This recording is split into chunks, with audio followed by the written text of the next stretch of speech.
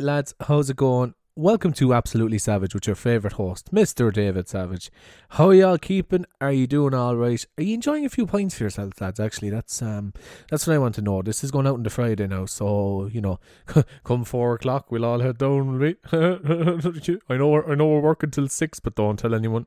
Don't tell anyone that. No, at all. We'll head straight down. How y'all keeping anyway? So I'm just going to give you a brief little thing there before I play the interview with Mr. Pearse McCarthy, who I was delighted to speak to. It was a fantastic interview. We had a great chat. We had a great chat about a lot of things, about music, about radio. I really enjoyed our music chat, actually. That's what I really enjoyed. But Pearse is a very down-to-earth guy, spoke very, very well. And I'd like to take the time to thank him, can't speak English, to thank him for giving me the time and giving us a great interview. So lads, we'll have plenty more over the next few weeks anyway, so take care, and here is my interview with Mr. Pearse McCarthy, and I will talk to you again soon. Bye. I'm delighted to be joined by the legend, Mr. Pearse McCarthy. How are you? Good. It's nice to be called a legend, even though I'm a living one. I'm living anyway, so no, I'm good, man. I'm good. How are you? I'm doing well. I suppose really what I really want to kind of get going first is, so for people who don't know Pearse, you surely recognise the voice anyway, because he's the voice of news in Cork at the very least anyway, I'd say at this stage. You're Cork's answer to Ron Burgundy, I suppose. Is that who you are? I'll take that. Cork's answer to Ron Burgundy. That's good. What do you think about Cork's answer to Ron Burgundy? You can take that whatever way you want. But yeah. no, but you're obviously you've a very distinct voice for news, and that's what a lot of people would know you from. But so you're working 96 FM now a good few years. So could you tell me how that kind of came about? Yeah, sure. I originally got into radio in the 80s. I was involved in pirate radio in the 80s, which would have been very different to what pirate radio is today. Because you have to remember, in the 80s, all we had was RTE, and that was it. So that then, around different parts of the country, local radio stations started popping up because people needed to listen to pop music, and I suppose people wanted to have a local kind of service. Now, we had RTE, and then we had RTE Cork, but there was South Coast Radio, ERI. They were kind of what they called the super pirates back then. So that's how I first got into it. I was 13 years of age, and I rang up South Coast looking for a summer job, answering the phones, taking requests, doing anything, just wanted to be immersed in radio. So I did. And then one of the guys who used to do the breakfast show back in the South Coast back in the 80s kind of took me under his wing and showed me how to operate a studio. And sure, I was loving life, 13 years of age. And I used to go in a little for the last half hour of his breakfast show, and I'd run the desk, queue up the records, do all the the cart machines for the ads. And then I went away from it. And yeah, I'm in 96 now. I think about 14 years. It'll be 14 years this year. I'd done the radio broadcasting course that you did in CSN way back when. And I came up here at the start of second year for 4 days work experience. And I never left. Yeah, they couldn't get rid of you after that then. No, I'm like a bad smell, man. I'm always around. No, but a lot of people came from the radio broadcasting course in CSN, which is a fantastic course. It helped me an awful lot to learn an awful lot about what I'm doing now. And of course, Peter O'Neill was, he was very famous around Cork anyway for being involved with pirate radio, like yourself there. So he's well known around Cork for that reason. He's actually one of the voices that got me into radio. That's an interesting one now, because he was presenting the breakfast show for years, didn't he? And he claims that ended his career, but I don't know about that now. Before 96, it was called Radio South when it first started, and Pete was part of that then. But I think Pete, he enjoyed pirate more than the legitimate thing. I mean, the whole idea of pirates in the 80s was to push for local radio stations. And then I guess when that happened, an awful lot of it then there was rules and regulations. So, maybe the fun of it's kind of like chasing that girl, and then when you get her, you don't want to be with her anymore. It's that kind of a scenario, But Pete's an amazing man, a lovely man, but his knowledge of radio and his part in the history of radio in Cork is huge. It is, of course. And definitely when he'd be telling you stories about, what they were doing on the pirate radio scene, it sounds like some laugh. It sounds like it was, it was, I think you were able to be very creative back then. I think it was nearly like what podcasting is now in a way, except you could nearly even obviously you'd reach maybe a broader audience even because radio, and still is very massive, but back when there was no other sort of medium, radio was a massive entertainment medium for people. And because we'd no internet. You have to remember there was 2 TV stations, RT1 and RT2. You had 2FM only kind of just started in the late 70s. So, there wasn't as much distractions for people as what there is today. So radio, but the people in Cork took all that kind of, they kind of, they took to it very, very much so. And because it was very Cork based, Yeah. If you listen to RT, an awful lot of stuff is about Dublin. Yeah, exactly. Where, the local radio stations here. Yeah, there was an awful lot of English jocks came over first, but you had the likes like Paul Byrne, who's now on TV3. He would have started in South Coast Radio. Ken Tobin, Trevor Welch, Rob Allen. There's loads of people here. Barry O'Mahony would have been involved in the Pirates back in the 80s. I was. So there's quite an awful lot of people. And now the kind of newer generation that are here, an awful lot have come through CSN. So yeah, no. In fairness to Cork's 96 FM, to give them a special shout out for that, they've been very good to former students, and they've been very good to take people on. In fairness, and I know that just from having friends that are even involved, which is very good, because it's not something you should take for granted that commercial stations would take on young talent that easily and treat them well and treat them fairly.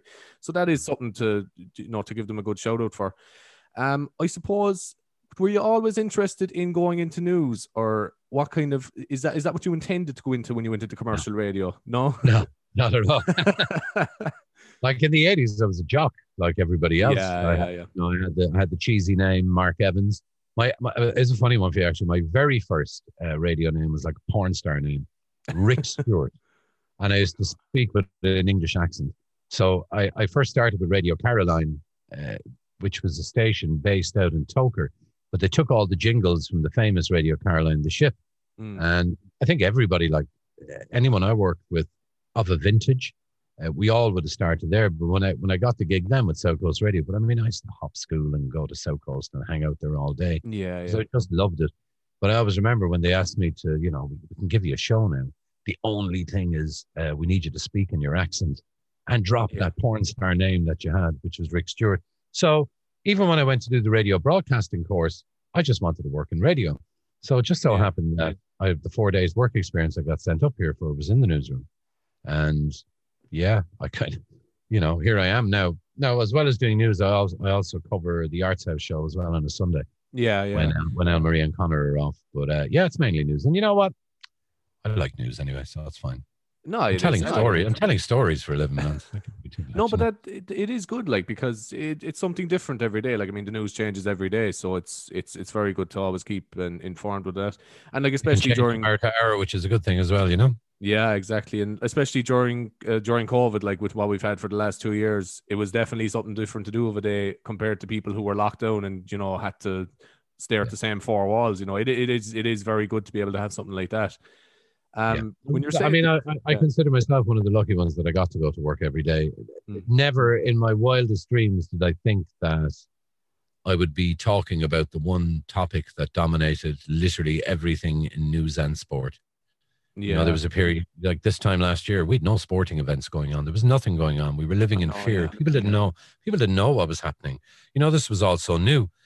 And but here we are 15 months later, we're still talking about it, I know, because and I it's just whenever I have someone on, I always go back to it. But it's when all this started, I remember thinking, oh no, this is grand now. We'll be locked down for a while and we'll be able to go out during the summer and watch the Premier League. It'll be grand. There'll be no panic. And people thought 2 weeks. Yeah. As a buddy of mine says, it's very funny. He said, I remember a year ago, everybody was saying it, was saying, we're in this together. And he said, here we are 15 months later, and it's now, we're in it to win it. Because there's nobody in it together anymore. No, of course not. And look, people have gotten, I suppose, it's tough for everyone, and people have gotten frustrated with how long it's been going on. And look, I suppose, to people who haven't been out in the front line working, for example, even in supermarkets, but especially in hospitals, they don't know they don't know the real reality of it, and I suppose that's the people we're trying to look after, and that's the people we're trying to protect at the end of the day.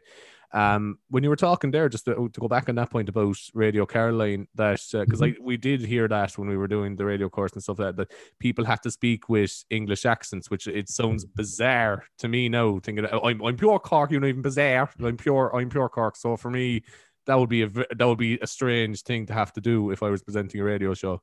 Well, it was by choice, really. But I guess, you see, you have to remember all the cool, funky jocks that were coming over here were from England. So you kind of looked up to them. So you kind of thought it was a cool. But I was 13 years of age. Can you imagine how crappy my voice must have sounded? It probably hadn't even broken at that stage. So I was this very English accent kind of voice, hi, trying to be a man. But it was better then when I had my own voice. If someone could dig up that recording for us there now, we'd be happy out, wouldn't we? Oh, man. You could certainly earn a few quid out of it anyway. But isn't it funny how like people try to impersonate the voice of the time? Like, for example, like you were saying there, that's what all the cool jocks were sounding like in the whole lot. And you could even kind of half hear it in other radio stations. Now, not necessarily Cork radio stations. I think there is a certain local feel to the sounds there. But if you listen to like 2FM or anything, it is the same. It's the same type of presenting all the time. You know, it's kind of like, oh, welcome to the hit show. You know, the voice like Atlantic tone, yes. Yeah. And it's nearly always sounding the same. And it's just funny. Like if you look in 20 years' time now, it's probably going to sound different again. It's just, that's something that's always fascinated me, is the voice of the time. You know. Yeah, you see, the thing with local radio is, and the handy thing with local radio is, local voices are much more accepted. You know, I mean, we have a multitude of voices here. We've English voices, we had American voices, everything. But people in general like to hear their own county's accents on the radio. Because, you know, it makes you feel kind of home.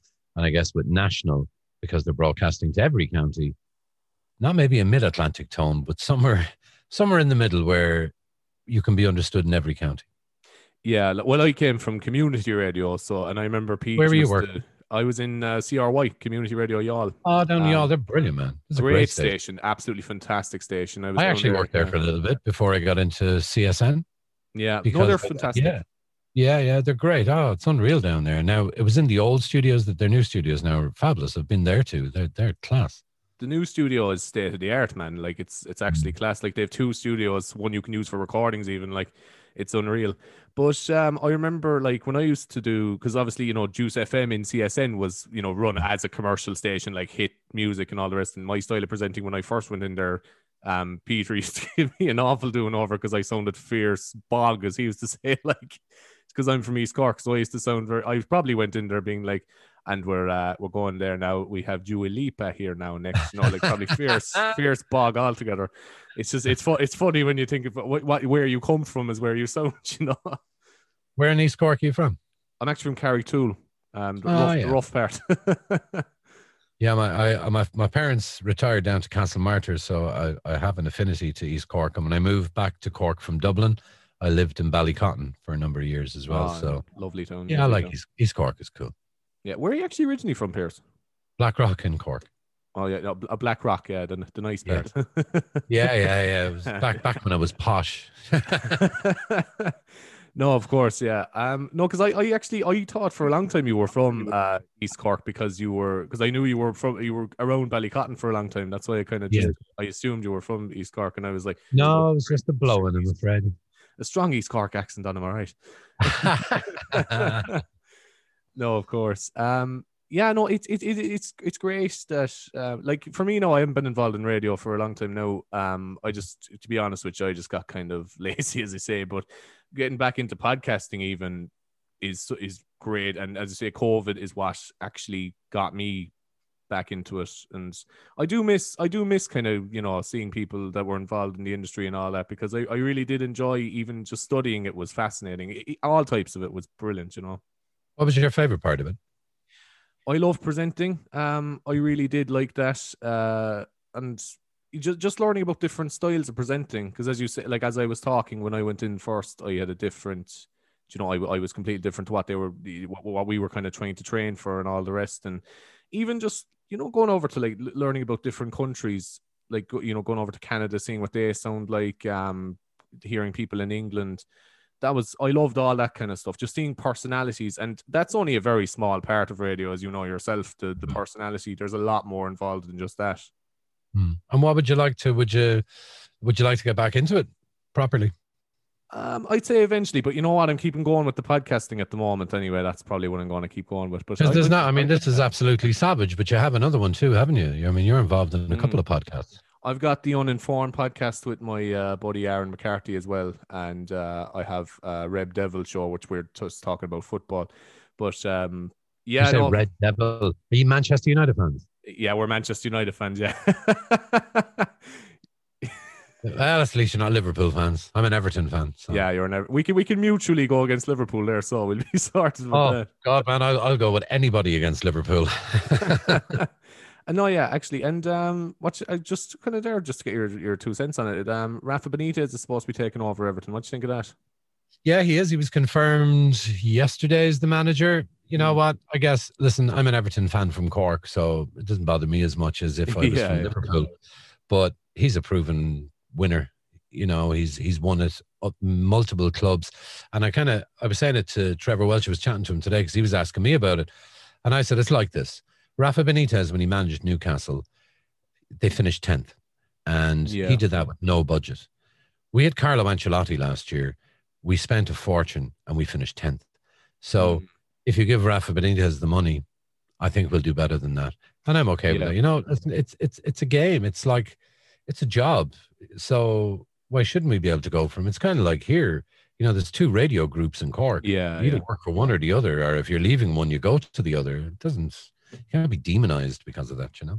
You said something one time actually when you were talking to us when we were in college, which it's still to this day. No, it's positive. Don't worry. But it actually was a very good thing because I wouldn't have necessarily had that opinion before. But you were talking about, as you mentioned there, the 2 radio stations, Cork's 96 FM and of course Red FM, and you know. I would have always kind of had the opinion of you're fighting against each other for this, that, and the other. There might be bad feeling, but you actually kind of said there's actually quite a good enough feeling overall between the 2 stations. And I like to hear that. Yeah, there's obviously a rivalry, right? Because, commercial radio is about making money. It's about advertising. So you do compete on that level. But personally, there's not. I mean, there's only a few of us do the job that we do. Yeah. You know, and we respect and like each other. I mean, okay, yeah, we're working for rival stations, but we're just people and we all get on, really. Yeah, exactly. No, but that actually was nice for me. I know that probably was a throwaway comment or whatever, but that was something that actually kind of I did like to hear that though, because you know, I think sometimes we think too much about the business side of things when at the end of the day we're all just people trying to make money, and that's what you have to bear in mind, you know. Yeah. No, it is what it is, you know. I mean, and when we do meet, there is a bit of banter, but Jesus, we all get on. We're all from Cork. And we all work in the same industry, so you know, we all understand the same things. That's very good. Something there, like, how much do you think radio has changed? Like, even since you started in '96, like, has it changed an awful lot even in that time, do you think? Yeah, I think so. I think it's gone. It's. You see, for me, radio, I always think, and maybe I'm coming from a place of wearing rose-tinted glasses when I look at radio, but to me, radio should be about the personalities, the people that are on air. But I think radio now is more about the music and the songs that you play, because you're now up against Spotify and YouTube and all these. However, though, I mean, with the amount of people that listen to radio on a daily basis, you know, it's not the music that people are tuning in for, it's the people that work there. I think jocks have had to get creative and, you know, sell their personality in shorter lengths of time than what they used to have. But the only thing that's changed for me is the music. Yeah. And I was sure as we used to always be giving out about that in college, like, you know, that, we don't like the music, whatever. And Peter used to say what they'll say to you in the industry, if you don't like the music, there's the door. You know what I mean? You can't, it's not about that, like, you know. And that's the thing is, I mean, I've driven from one end of the country to the other and you'd scan through the stations and the music is virtually the same. Of course, yeah. It's just the voices and the jingles are different. Yeah, and look, as you say, you're competing with Spotify and other streaming platforms and stuff. So obviously there's competition for, like, music is what's going to sell at the end of the day. And I think it's a shame really because radio was always the way. Like I was talking to Dot Tobin about it there recently. Like this, like he's somebody who's, he's a local musician, original artist, all his own original music that he writes and everything. But it's very hard to make money off your music because of a big part of it is because of streaming services and stuff. But radio was the only way people used to make money before, besides gigging, because you get royalties when people would play your track. But at this stage, it's not even gone that way. And that's not necessarily the radio station's fault. It's just because you're not going to make an awful lot of money out of selling the local lads track. Whereas you can play something from America that's in the charts and it's proven people like it. It's gotten so many streams or whatever. And that's what's going to sell. And I think that's kind of what a shame is, because radio was a great medium for people to get themselves out there before. Yeah, I know Dots very well. I used to manage August Walk. So I have a great relationship with the lads. And Dots was on my podcast. I do a music podcast as well. And I've had Dots on that. And yeah, I feel his pain, and I feel every other musician's pain. Now, most radio stations have shows, like we have Select Irish here at the weekends, and it's kind of like all the local artists, unsigned artists and all that. But I do think it's a bit unfair, but it's above my pay grade, really. Of course, yeah. But if I did own a radio station and I did control the music, yeah, I would put a lot more local acts in. I mean, I ran a festival in Cork a couple of years ago called 96/1, and because I used to manage a lot of bands, and I remember at the time saying, if you went out on a Saturday night in Cork, you probably only had 2 or 3 pubs where you could catch an original band playing original music. Yeah. So I kind of thought that's a real shame, because you know what? People are missing out on what I get to see all the time. So then I decided, right, well, I'm going to take over the whole city for a night, and I'm going to run multiple gigs across multiple venues, and it's going to be all up and coming kind of bands. And I'm going to show the people of Cork what I get to see regularly. So I did that for 2 years, and it proved very, very successful. And I mean, some of the bands that played it have gone on to do really well for themselves. But unfortunately, we're up against, music is tested, and we're up against Rihanna's and all this, and that's the way it's gone. Music, it's very formatted now, and it's a shame. It's a shame. But it is. Like, and I think, and that can kind of, and look, fair dues to you for doing stuff like that, because as I say, I'm a big fan of local music, especially, because East Cork has a very large original music scene, which is fantastic. Like Middleton has been very good to original bands. I think, the pubs. August Walk, pack out. Like if they went in to play in the Middleton Park Hotel, they could get 1,000 in there. Exactly, yeah, and it's been very good. And there's been loads of bands. Like I've loads of friends that were starting original. Time is the Thief is another one. Kieran O'Shea's Cycle Fly, they're another one that came from East Cork. There's loads, and I'm missing out loads of them, but there is loads. There is, yeah, I know, and it's fantastic. And there's another great band actually on my. There's a friend of mine is in it, and they're called Up for Discussion, and they're from Whitegate, but they're a very good band. They're kind of Oasis style kind of music, but they're very, very good. But again, it's hard. Like I'd be talking to people, like it's hard to keep original bands going, because there's not an awful lot of profit in this. There's not really any of this. There's none at all. I think in maybe I don't know how many years I was in management for, maybe 7 or 8 or 9. I probably plowed about 30 grand of my own money into it. Jesus, yeah, that's insane. Yeah. Like you think, and like most places, they don't want to pay artists, and that's not fair. But you kind of still have to go and do those gigs to get heard. And if you can get on the radio, and if you can get playlisted, and people like your music, then more people are going to come to your gigs. But it's very hard, because I think most people, they go into it, with everyone has the dream that sets up an original band. They want to change the face of rock and roll. They want to bring integrity back into music, but they have the dream. And it's only when you actually get stuck into it, you realize just how hard it is. Oh, it's serious. Like, I mean, I'm not speaking from experience, but there's seriously good bands out there. Like, they kind of reckon any time in Ireland, there's probably about 8,000 unsigned bands. That's just Ireland. You want to hear the unsigned acts then from elsewhere in the world. They're fabulous. I mean, it's to get the golden egg. Not only does it take hard work, but it takes a bit of luck.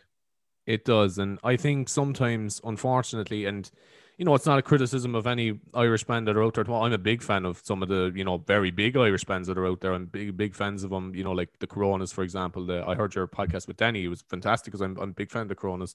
But, I think you have to play a certain type of music sometimes to get out there, unfortunately. No, look, that suits some people and that's fantastic. But I think if you're going to, as you say, try something revolutionary, try something new, I don't think you're going. It's very hard to get out there. You have to be lucky. I think you have to kind of know somebody as well.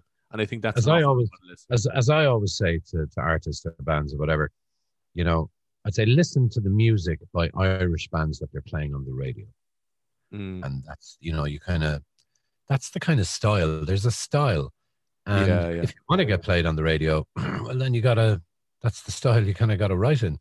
No, you'll have guys that say, I'm not selling, I'm not doing that. I'm fine. Well, then enjoy playing to 3 people. I know, yeah, and it's a shit. Well, it is and it isn't. I suppose, look, it is what it is at the end of the day. And as you say, look, I mean, the Coronas even have some absolutely fantastic tunes, and even what they've did with their last few albums has been great. And they're even trying some like new stuff now. There's that. And I remember when they, sorry. Oh no, sorry. There's that track "Cold," for example, that you were playing on the show, and it's brilliant. Like even what they're trying, you can tell they're trying something new, and I really, really enjoyed that. So you can do new stuff when you get out there, but I think it's just getting out there is the problem. See, they're established, and when you're established, you can because they never. It was funny because after we done the podcast, they then released "Cold" as a single, and he had never intended in doing that, but it was just such a wonderful song for me. It was kind of like Coldplay listened to a lot of, it was like the Coronas listened to a lot of Coldplay. Yeah. It's just there was something epic about the song. Maybe too, because they're maturing as a band and they're just trying out new things. But I remember when the Coronas started, like I was at their very first ever gig. I was playing in a band in Dublin and they supported us on the Sugar Club. I remember after they went on, but it was very funny because they were going on and we were like, Jesus, lads, Mary Black's in the crowd. Woohoo, she's come to see us. And then we realized, that's our son. and I remember when they came off after playing their set, we were all just looking at each other going, these guys are unreal. How are we meant to follow these? But, here I am and they are. So, yeah, the talent really rose to the top in the end. Oh no, of course, and like I mean, look, they're a very talented family. Like the Black O'Reilly family. Like I mean, Mary, of course, is the voice of Ireland at this stage, and Danny's brilliant. Roisin is brilliant. Like they're a fantastically talented family. It's very good to see that. But as you say, you do have to play what's on Irish radio if you want to get out there. You definitely do. Well, that's if you want to get out there in Ireland. I mean, there's multiple other places too, but it is hard. I mean. I remember kind of going into it in management and you'd find a band and you were like, Jesus, these guys are unreal. And you'd kind of get lost in the dreamy kind of view of how it can go. And it's so hard. It's so hard because, there's no money being made on it at the start. These guys,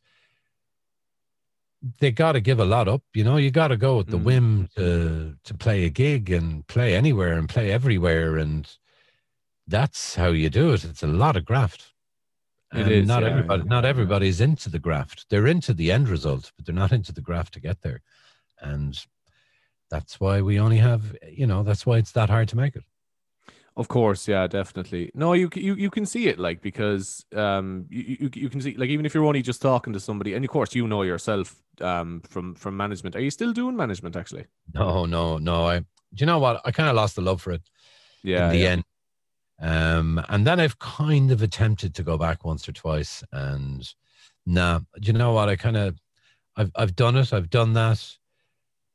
I'm not going to go back there. Amazing memories. Like I met some amazing friends, put on some amazing gigs, went to some amazing gigs, went to some amazing parties, just had some serious crack. But at the end of the day, I was done with it. I just couldn't do it no more. Would you advise somebody to go into it? Like if they're, if somebody's like came to you and went like, look, Pearse, I'm thinking of, trying to talk to bands about management. Would you advise somebody to do it? Yeah, of course. If it's something that you really want to do, 100% go for it. Yeah, of course. 100%. I mean, it's fab, but I guess when I got into management as well, yeah, I wanted to try and get bands up to a next level, but I also wanted to get me up to a next level. Yeah, yeah, yeah. So, and yeah, I mean, it was getting there. It's hard work. It's a lot of hard work. And then just in the end, just the way life was going, it just didn't suit me anymore. So, and I Mm, just remember, I always remember the day I was at home and I said to my daughter, it just came out. I said, I actually don't want to do this anymore. mm, The minute I said it out, yeah. it was like this big weight was lifted. So, And you and the you love funny what? thing, Yeah. and the funny thing is, when I stopped managing bands, I was then able to go back and listen to music I love. Because when I was managing bands, I was so immersed in it, I wasn't listening to music I like to listen to either. No, don't get me wrong. I mean, I was seeing these bands play, but other music, the Coldplays, the U2s, the Bruce Springsteens, all that of the Yeah, world. yeah, yeah. I wasn't listening to any of that. Mm. And then as soon as I gave up management, I was able to go back and listen to it. So, No, that's interesting because I actually have heard that before from people where they're saying, you're so immersed in trying to get yourself out there as a musician, and you're trying to, you're nearly critiquing people who you actually like because you're like, oh, what do they have that I don't have nearly? And that can be, it's nearly a toxic thing, really, because like at the end of the day, music is music, and music is an endless conversation, and it's a great thing to have. Like, even, I mean, look, I'm not into like, Ed Sheeran or somebody like that. But even what he's doing, he brings a lot of happiness to people. He seems like a grand lad. All the rest, leave him do his thing. Like, I three sorry, sellout nights in Park Queeve. We may not like him, but there's a rake of other people do. And that's the thing about music. What's not for you is for somebody else. And just because I don't like something, it doesn't mean it's bad. It's just Yeah, not for yeah, me. Do you know what I mean? Like when you hear, I'd be laughing when I hear people say, because I was laughing because you were having a go off Coldplay, and you do like them. I know you do like them, but you were having a bit of go off them, and like that, I'd be laughing because U2, Coldplay, and people are condemning them, and then you're thinking, yeah, but they're selling out Wembley, they're selling out the I know. Yeah, Aviva. You go on a world tour and sell out, so they're actually not that bad. They're not shit like you said they were. no, Not saying that you, but that's what you hear people say. Like, it's like people who say like, "Oh, the Edge can't really play guitar. He only plays like three notes or something." It's like, well, Jesus, man, he's getting by well for a fellow who's fucking flying to play, isn't he? Fair yeah, play and to him. I actually saw a show. Then it was The Edge, your man Jack White, and Led Zeppelin's guitarist Jimmy Page, Yeah, and they were as enamored with The Edge as he was with them. And you're kind of going, these guys are serious guitarists, and yeah. they're looking at him being wowed. So whatever it is that The Edge can do, he does it really well. Yeah, you're quite a U2 fan, actually. I know that from James Clancy tagging us both Yeah, in yeah. U2 things. Yeah, Yeah, oh no, I love them. The last time I saw them was about 3 years ago in London, and it yeah. was my first time seeing them out of the country. Because I Mm, kind of thought, you know what, I've seen them in Ireland loads. Let's just make a weekender out of it. And never did I feel so proud for being Irish, mm. being at that, because they're proud about being Irish. But you've seen all these people not in Ireland going absolutely nuts over these guys, and you're Yeah, like, yeah. they're the lads. Like it's you too. They're from our country, and they started in Cork. So I know the feeling, like, because now I've only ever seen U2 in Ireland, but I still, it's a great feeling. But I remember I went to see U2 in Dublin, in Croke Park in 2017. They did the Joshua Tree, was it the 30th yeah, anniversary tour, which was fantastic, brilliant show. I saw So the that's, original one. So yeah. Jesus, no, I wouldn't. I wasn't at that. I would love to have been, but I wasn't at that one. enjoy But it.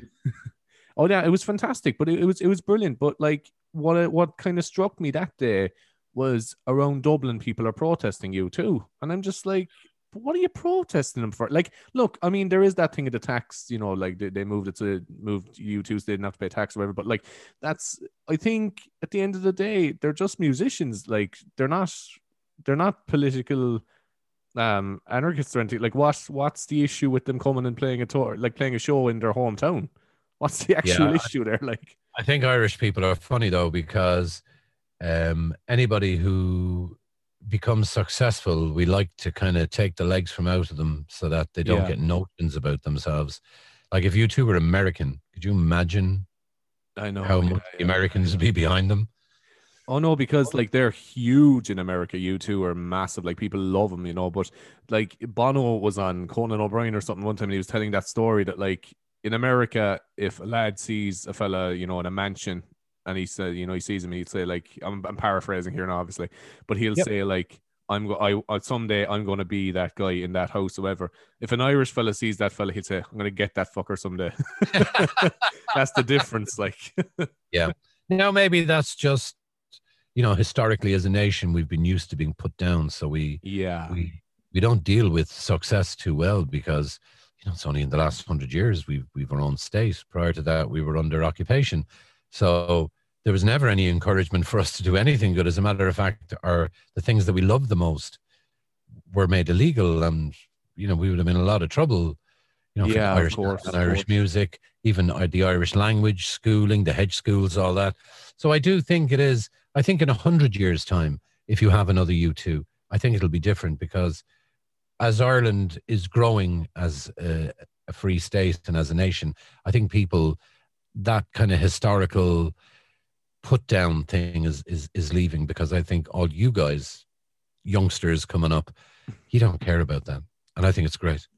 I really No, do. of course, and I love being Irish. Like I actually am quite proud of being Irish, because I think like I've traveled a bit myself, like around, even around Europe, and like I think we take for granted how nice Irish people are, and that's not I putting love down it. anyone else in the world, but it's just we're very friendly. Even if you, like, for example, have to go for, like, let's just say a vaccination now at the moment with COVID. Mhm. Everyone you'll meet on the way in is so friendly, so helpful, will help you out, the whole lot. But in other countries, you don't always get that, and I noticed that a bit. It's not always that everyone's so friendly and accommodating, but we do take that for granted as Irish people, I think. And I think that's why people like coming here, the warm Irish welcome Mm. and all of that. And because listen, let's face it, we're just a deadly nation, really, We're and sound, yeah. and it doesn't take a whole lot to please us, It but doesn't really. no, not at all. It's like I'd be laughing and joking, and like you mentioned the vaccination program, and I mean the uptake here is huge in comparison to other places in the world. Mm. But as I said, that's because of pints in Spain. Everybody wants to get out and have pints, and they want to go on their sunny holidays. And if that's the Yeah. motivating factor to do it, well then, fine, let's do it. Exactly. Keep people safe at the end of the day. And like, Yeah. because my girlfriend is from Sardinia, in Italy, and like she'd even say, like, she's been living in Ireland now for is it 3 or 4 years, and she said, like, I'd say, what do you like about Ireland? She said everyone here is just so easygoing. Like in Italy, people are not as easygoing about things. Like even if if you're in a queue and you make a mistake or something, people aren't rude to you. And she said you Yeah. really do take that for granted as an Irish person. How did she find your accent when you first met? Because Very tough.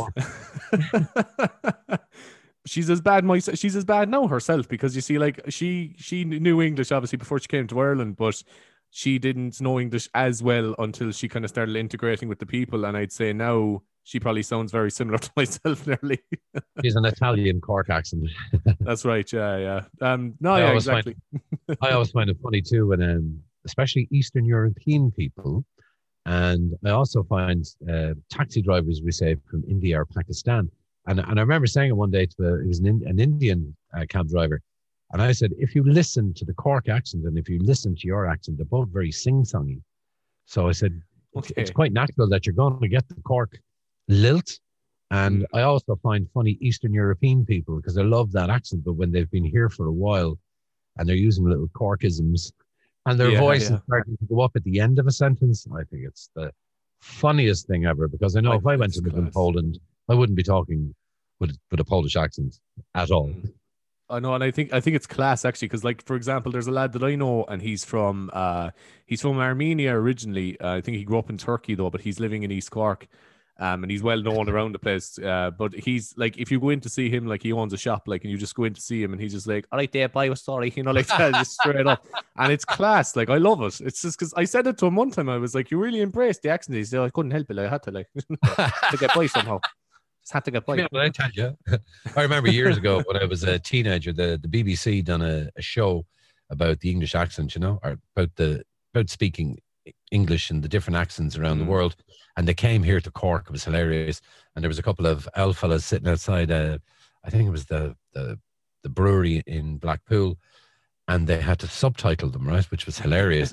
Then they went to this island that was off the coast of Africa, and the priests that were there, that kind of were there, were from Cork. So the English they were teaching. So then they had these local lads, and they were I don't know, they were doing something with hay, and one of them turns and he was like, "Paddy, pass the hay there, willah." Jesus Because Christ. the English that they had learnt was from Cork priests, so it was the accent, Yeah. it was the tone, it was everything. Hilarious, but there It's you go. class. No, but it is. Cork on It's like, Cork on tour. it is. It's class. But you know, that's what makes Ireland so great too, is because obviously of our history, you know, colonialism and stuff. We had to go around the world. We've been to every part of the world. Like you go anywhere in the world, you're going to bump into a paddy somewhere. Like, and Yeah, that's the thing. And I think when you're abroad yourself, as you were saying there about being at U2, you start to get this sense of pride when you're an Irish person living abroad or even just being abroad. You're like, you almost feel like you're like a diplomatic representative of the country when you're going somewhere. yeah. And there's a place. It's kind of, I don't know, Monterey, is that where it is? But there's this island, and it was originally a British colonial island, but it's the only other place in the world, and their national day is St. Patrick's Day, and all the little towns in it. Half of the island was destroyed by a volcano a number of years ago, but I've always said I'd love to visit there because there's all Irish names, because basically there was a lot of Irish sent out there as slaves. Yeah. And yeah, it's all the names are Irish names and English names of the little towns that they have there. And I always said I'd love to visit it. No, that would be nice actually. No, because like even if you go to some parts of America, if you go to like a smaller town, because there's so many Irish Americans living there or whatever, there's nearly that sense. Like, and I don't know, I always noticed it, especially like I remember one time we went to Spain on holidays, like, and you know the English have a bad reputation when they go abroad, and so, and obviously through history and all the rest, but there's all that kind of factor. When people hear you speaking English, they nearly assume you're English, but then once they hear you're Irish, they're all about you, you know, straight away. Like, you know, we're in the same boat ourselves, you know. Yeah, we had that in Berlin actually. A bunch of us went maybe about 3 or 4 years ago. We went over for New Year because we said we were sick of doing New Year's Eve in Cork, right? Because there's no fireworks. Yet there was going to be 1 million people at the Brandenburg Gate with loads of fireworks. We were like, yeah, we'll do this. And yeah, every time a group of people would turn, they'd say, "You English, yeah?" So we'd say, "You Austrian, yeah?" And they'd be like, "Oh, we're Irish, man." Yeah, "Oh, we love the Irish. Yeah, we love." But they all think we're pissheads, right? Because they're all saying to us, "Oh, you love the drink, you love the party," and we were like, "Well, you said no more than anybody else." "Oh no, we heard you're worse." And I was like, "Man, it's 4 o'clock in the morning. We're in a nightclub talking, like, so you're I clearly know. as up for it as I am." So No, because we do have the drinking culture, obviously. Like, and you know, we do like our pints. Of course, we do. Irish people, as you say, even just the motivation for getting a vaccine is people want to go on holidays to have a drinking holiday or whatever. And look, I mean, look, as you say, I think we're a well-behaved people, though. Like, for the most part, obviously there's exceptions, but I think the biggest indication of that I ever saw was, remember Euro 2016 when we were out in France, and the way the Irish people were just conducted. I was so proud of the way people conducted themselves as traveling fans compared to, you know, you saw what some of the English fans were doing and some other fans from other countries were doing. They were just destroying property and, you know, getting drunk and reckless. And Irish people were just behaving themselves. And it's an Irish guilt nearly that, you know, when you go into someone else's house and, you know, obviously you're not going to take off your shoes. You mightn't sit down until you're told to, whatever, you know, if someone offers you something, no, in grand, you know, I think yeah, there's we're nearly very that polite. sense. Yeah. There's nearly that when you go abroad that, you know, you're not going to cause any destruction because you're like, oh, I can't, I'm in someone else's home now. Like I can't, you know? Me man will kill me. Yeah, And there's also, exactly. and I think there's also, we just like to have the crack. We do. We're well-meaning people, I think, and that comes from history, as you say. Like we spent so many years under British oppression. I think we nearly have to come out and just have a laugh about things. Like I was chatting to a lad there recently who's he's living in America with years, but he's from Derry originally, and like he grew up during the Troubles. And you know some of the things he was describing to me, what he was seeing every day, and you know like fear of bombs going off, all that kind of stuff. Like stuff we'll never know anything about because we grew up in the South. And he said, like, when he goes to America, he noticed that himself and his Irish, you know, peers had such a great sense of humor compared to everyone else, to the point where they're taking the piss out of each other. But the Americans don't necessarily get that because they haven't had to kind of laugh too much about things either. Yeah. That's just what it comes from that, you know. I used to live in Dublin, and I used to live in a place called Swords, which is in North County Dublin. Mm. And I had an American girl from the Bible Belt renting a room for me, you know. So Okay. we were gonna head to the shop one evening, and you know those crow bangers that they have in farms, yeah. Yeah, yeah. And so as we're walking out, you just hear, and she was like, "Oh my God, what's that?" And I was like, "That's the Troubles." She was like, "The Troubles?" I said, "Yeah, yeah." "Oh my God, how far away are they?" I said, "Well, the IRA and the English are fighting about 8 miles up the road." I said, "But they never go any further." I said, "So you're safe here." And I completely forgot about it until later when she was like, "Mom, I heard the Troubles Oh, earlier on." And no. I'm like, "Oh, shit." Yeah, it is. It's scary, like, because that put Ireland on the map for years too, that people were terrified of what's going on over in Ireland. So you could actually pull that shit on people as well. I know, But man, it's because mad like, that yeah. we're such a small country, yet Mm, all that it's like a different world up there. Like, yeah. obviously, none of us have a clue what it's like to live up there, right? None of us have a clue to know what those people went through that lived up there. And then when you talk to people that lived through it, and you're kind of like going, Jesus, we live on a small island. You We know, do, yeah. ultimately, it's a tiny island. And this stuff, I mean, if you're in America, the North's only up the road. And Mm. that's happening. And it just seemed like a different world. And it still seems like a different world up there. As you say, like some states in America are 3 or 4 times the size of Ireland, like, and Yeah. it's mad. But every part of Ireland you go to, people are different. No, we're all the same in a way, but there's a different culture nearly in every part of Ireland for such a small island. Like, people probably And all assume the they're all the accents. same on that island, you know? Yeah. And all the accents as well. I Mm, mean, as even in Cork, different parts of Cork that you go into, and the accent, the yeah. East Cork accent, the West Cork accent, the city accent, the North side, the South side, Bishopstown. Mm, It's all it's weird. I find it bizarre because it's like, Jesus, we're tiny. Like, we we should are. all really have the same accent.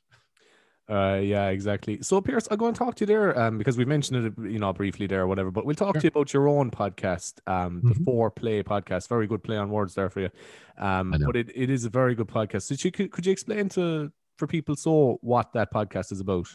Sure. The whole idea behind it is in each episode, I have a songwriter on the podcast who picked the 4 songs that are most personal to them that they've written.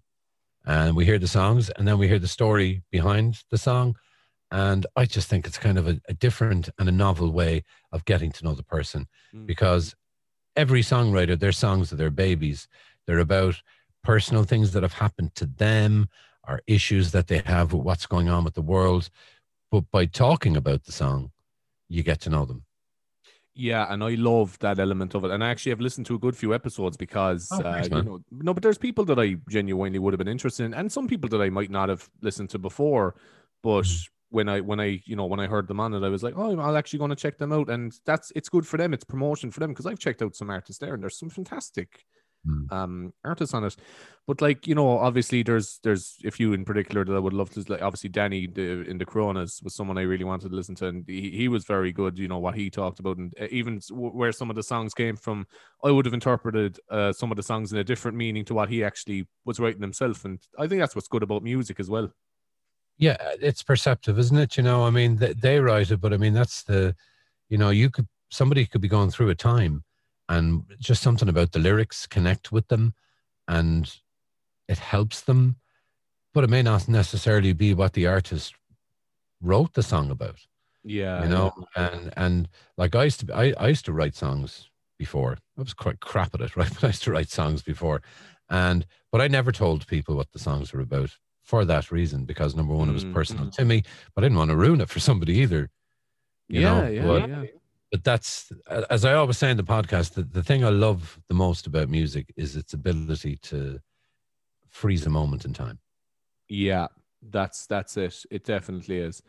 And that's what I love about it too. And even, like, like somebody that I'm actually I know quite well as well from, and he was on your own podcast, is Malcolm Mooker from Lost Lost Gecko. Gecko. And I love Lost Gecko because I think they're a particular band that I haven't heard anybody around here that sounds like them. It's almost theatrical, the type of music they're playing. It's absolutely fantastic. Like, if you like I used to manage the Lost Gecko for a while actually, but I'm great friends with Malcolm. We're just really, really good buddies. Great And lad, yeah. I'm quite lucky that when he's got new music coming out, he'll always send it to me early because he just wants to hear my opinion on it. Mm. So I have a massive, like I have a collection of stuff at home that people haven't heard yet from Lost Gecko. And it's like that. Some of the stuff and the route that they're going now, we should be hearing their stuff on movies. Exactly. Yeah. It's just, but Malcolm's attention to detail, he knows what he wants. Elaine that plays on the cello, they've got this amazing connection as well, personally and professionally. And then John on the drums as well. They're just, I've always been a little bit stumped as to why Lost Gecko aren't further up the gravy chain. And like, in a way, and Malcolm then is just such a humble fella. Like you'd say that to him, like man, I've talked to him so many times about just being like, man, you're like that sound is unbelievable. Like, and he's just like, oh yeah, thanks, Jesus, yeah, thanks very much. As if it's surprising, like. But as you say, like you mentioned there, I wrote songs, they were crap. Sure, I'd say even Bruce Springsteen probably thought his songs were crap. I mean, it's all for other people as well. Music is for everyone. Do you know what I mean? And that's what it is. And the beauty, I guess, with the podcast is, I've had different genres. On and the beauty, and I've people who are at different stages of their careers as well. But ultimately the stories, it's each episode is as personal to me because every guest are sharing their four most personal songs with you and the stories behind them, and some of them get quite personal. Some of the guests have got quite personal in chatting about it, and they're sharing, and it's wonderful, and, long may it continue. Season 2 is about to drop. So I've been busy pre-recording. So, I hope people like it. No, it's a very good podcast. Yeah. I'm going to have some funky guests already pre-recorded and some more to come as well. And we're going a little bit more international with the second season. Like I'll have people, a girl on from Finland, a guy from the States coming on, guy from Australia, but just trying to line up the times is crazy. Yeah. No, but very good. So we'll keep on going anyway. There's going to be 16 episodes in season 2, so the plan is it drops Sunday week. So. And what's the main platform for the podcast? Like I listen on Spotify or SoundCloud, but is there another way people can get that? Yeah, it's on Apple. It's on Apple Podcasts. It's on Google Podcasts. It's kind of on. I think it's on all of them because I upload. I don't know how you upload. I upload mine through Anchor. I use RSS. Okay. They're all. It's Yeah. actually fine. Like they're all the same. I find RSS is quite efficient. I mean, like if I upload. Like I might upload my episodes, like I edit them early and schedule them, and it's quite efficient. I haven't had any issues with it yet, anyway. Yeah, and there's Buzzsprout, and then you hear, and I mean the thing is, yourself when you get into podcasting, you start joining podcasting groups on social media. I do anyway, just to kind of see what people are at, and I don't know. It's like Anchor FM for me is great because I put that up and it just. Like that, it uploads them and everything. Now I have a crowd in America that have been onto me, and they're kind of a relatively new kind of podcast group, but they want to start uploading it and pushing it over there. So, yeah, I'll take that. Yeah. But what I love most about podcasting, and I was kind of talking about it for a long time that I was going to do it, and it was actually the pandemic that just made me do it. I just had nothing else to do, so I had to do it. Like, but what I love about podcasting so much is there's nobody telling you what to do. It is purely what you want to do, and that's why I love it. It's creative control, and I absolutely love it for that reason. And it's not as regulated as radio, because I guess radio here you have the BAI and.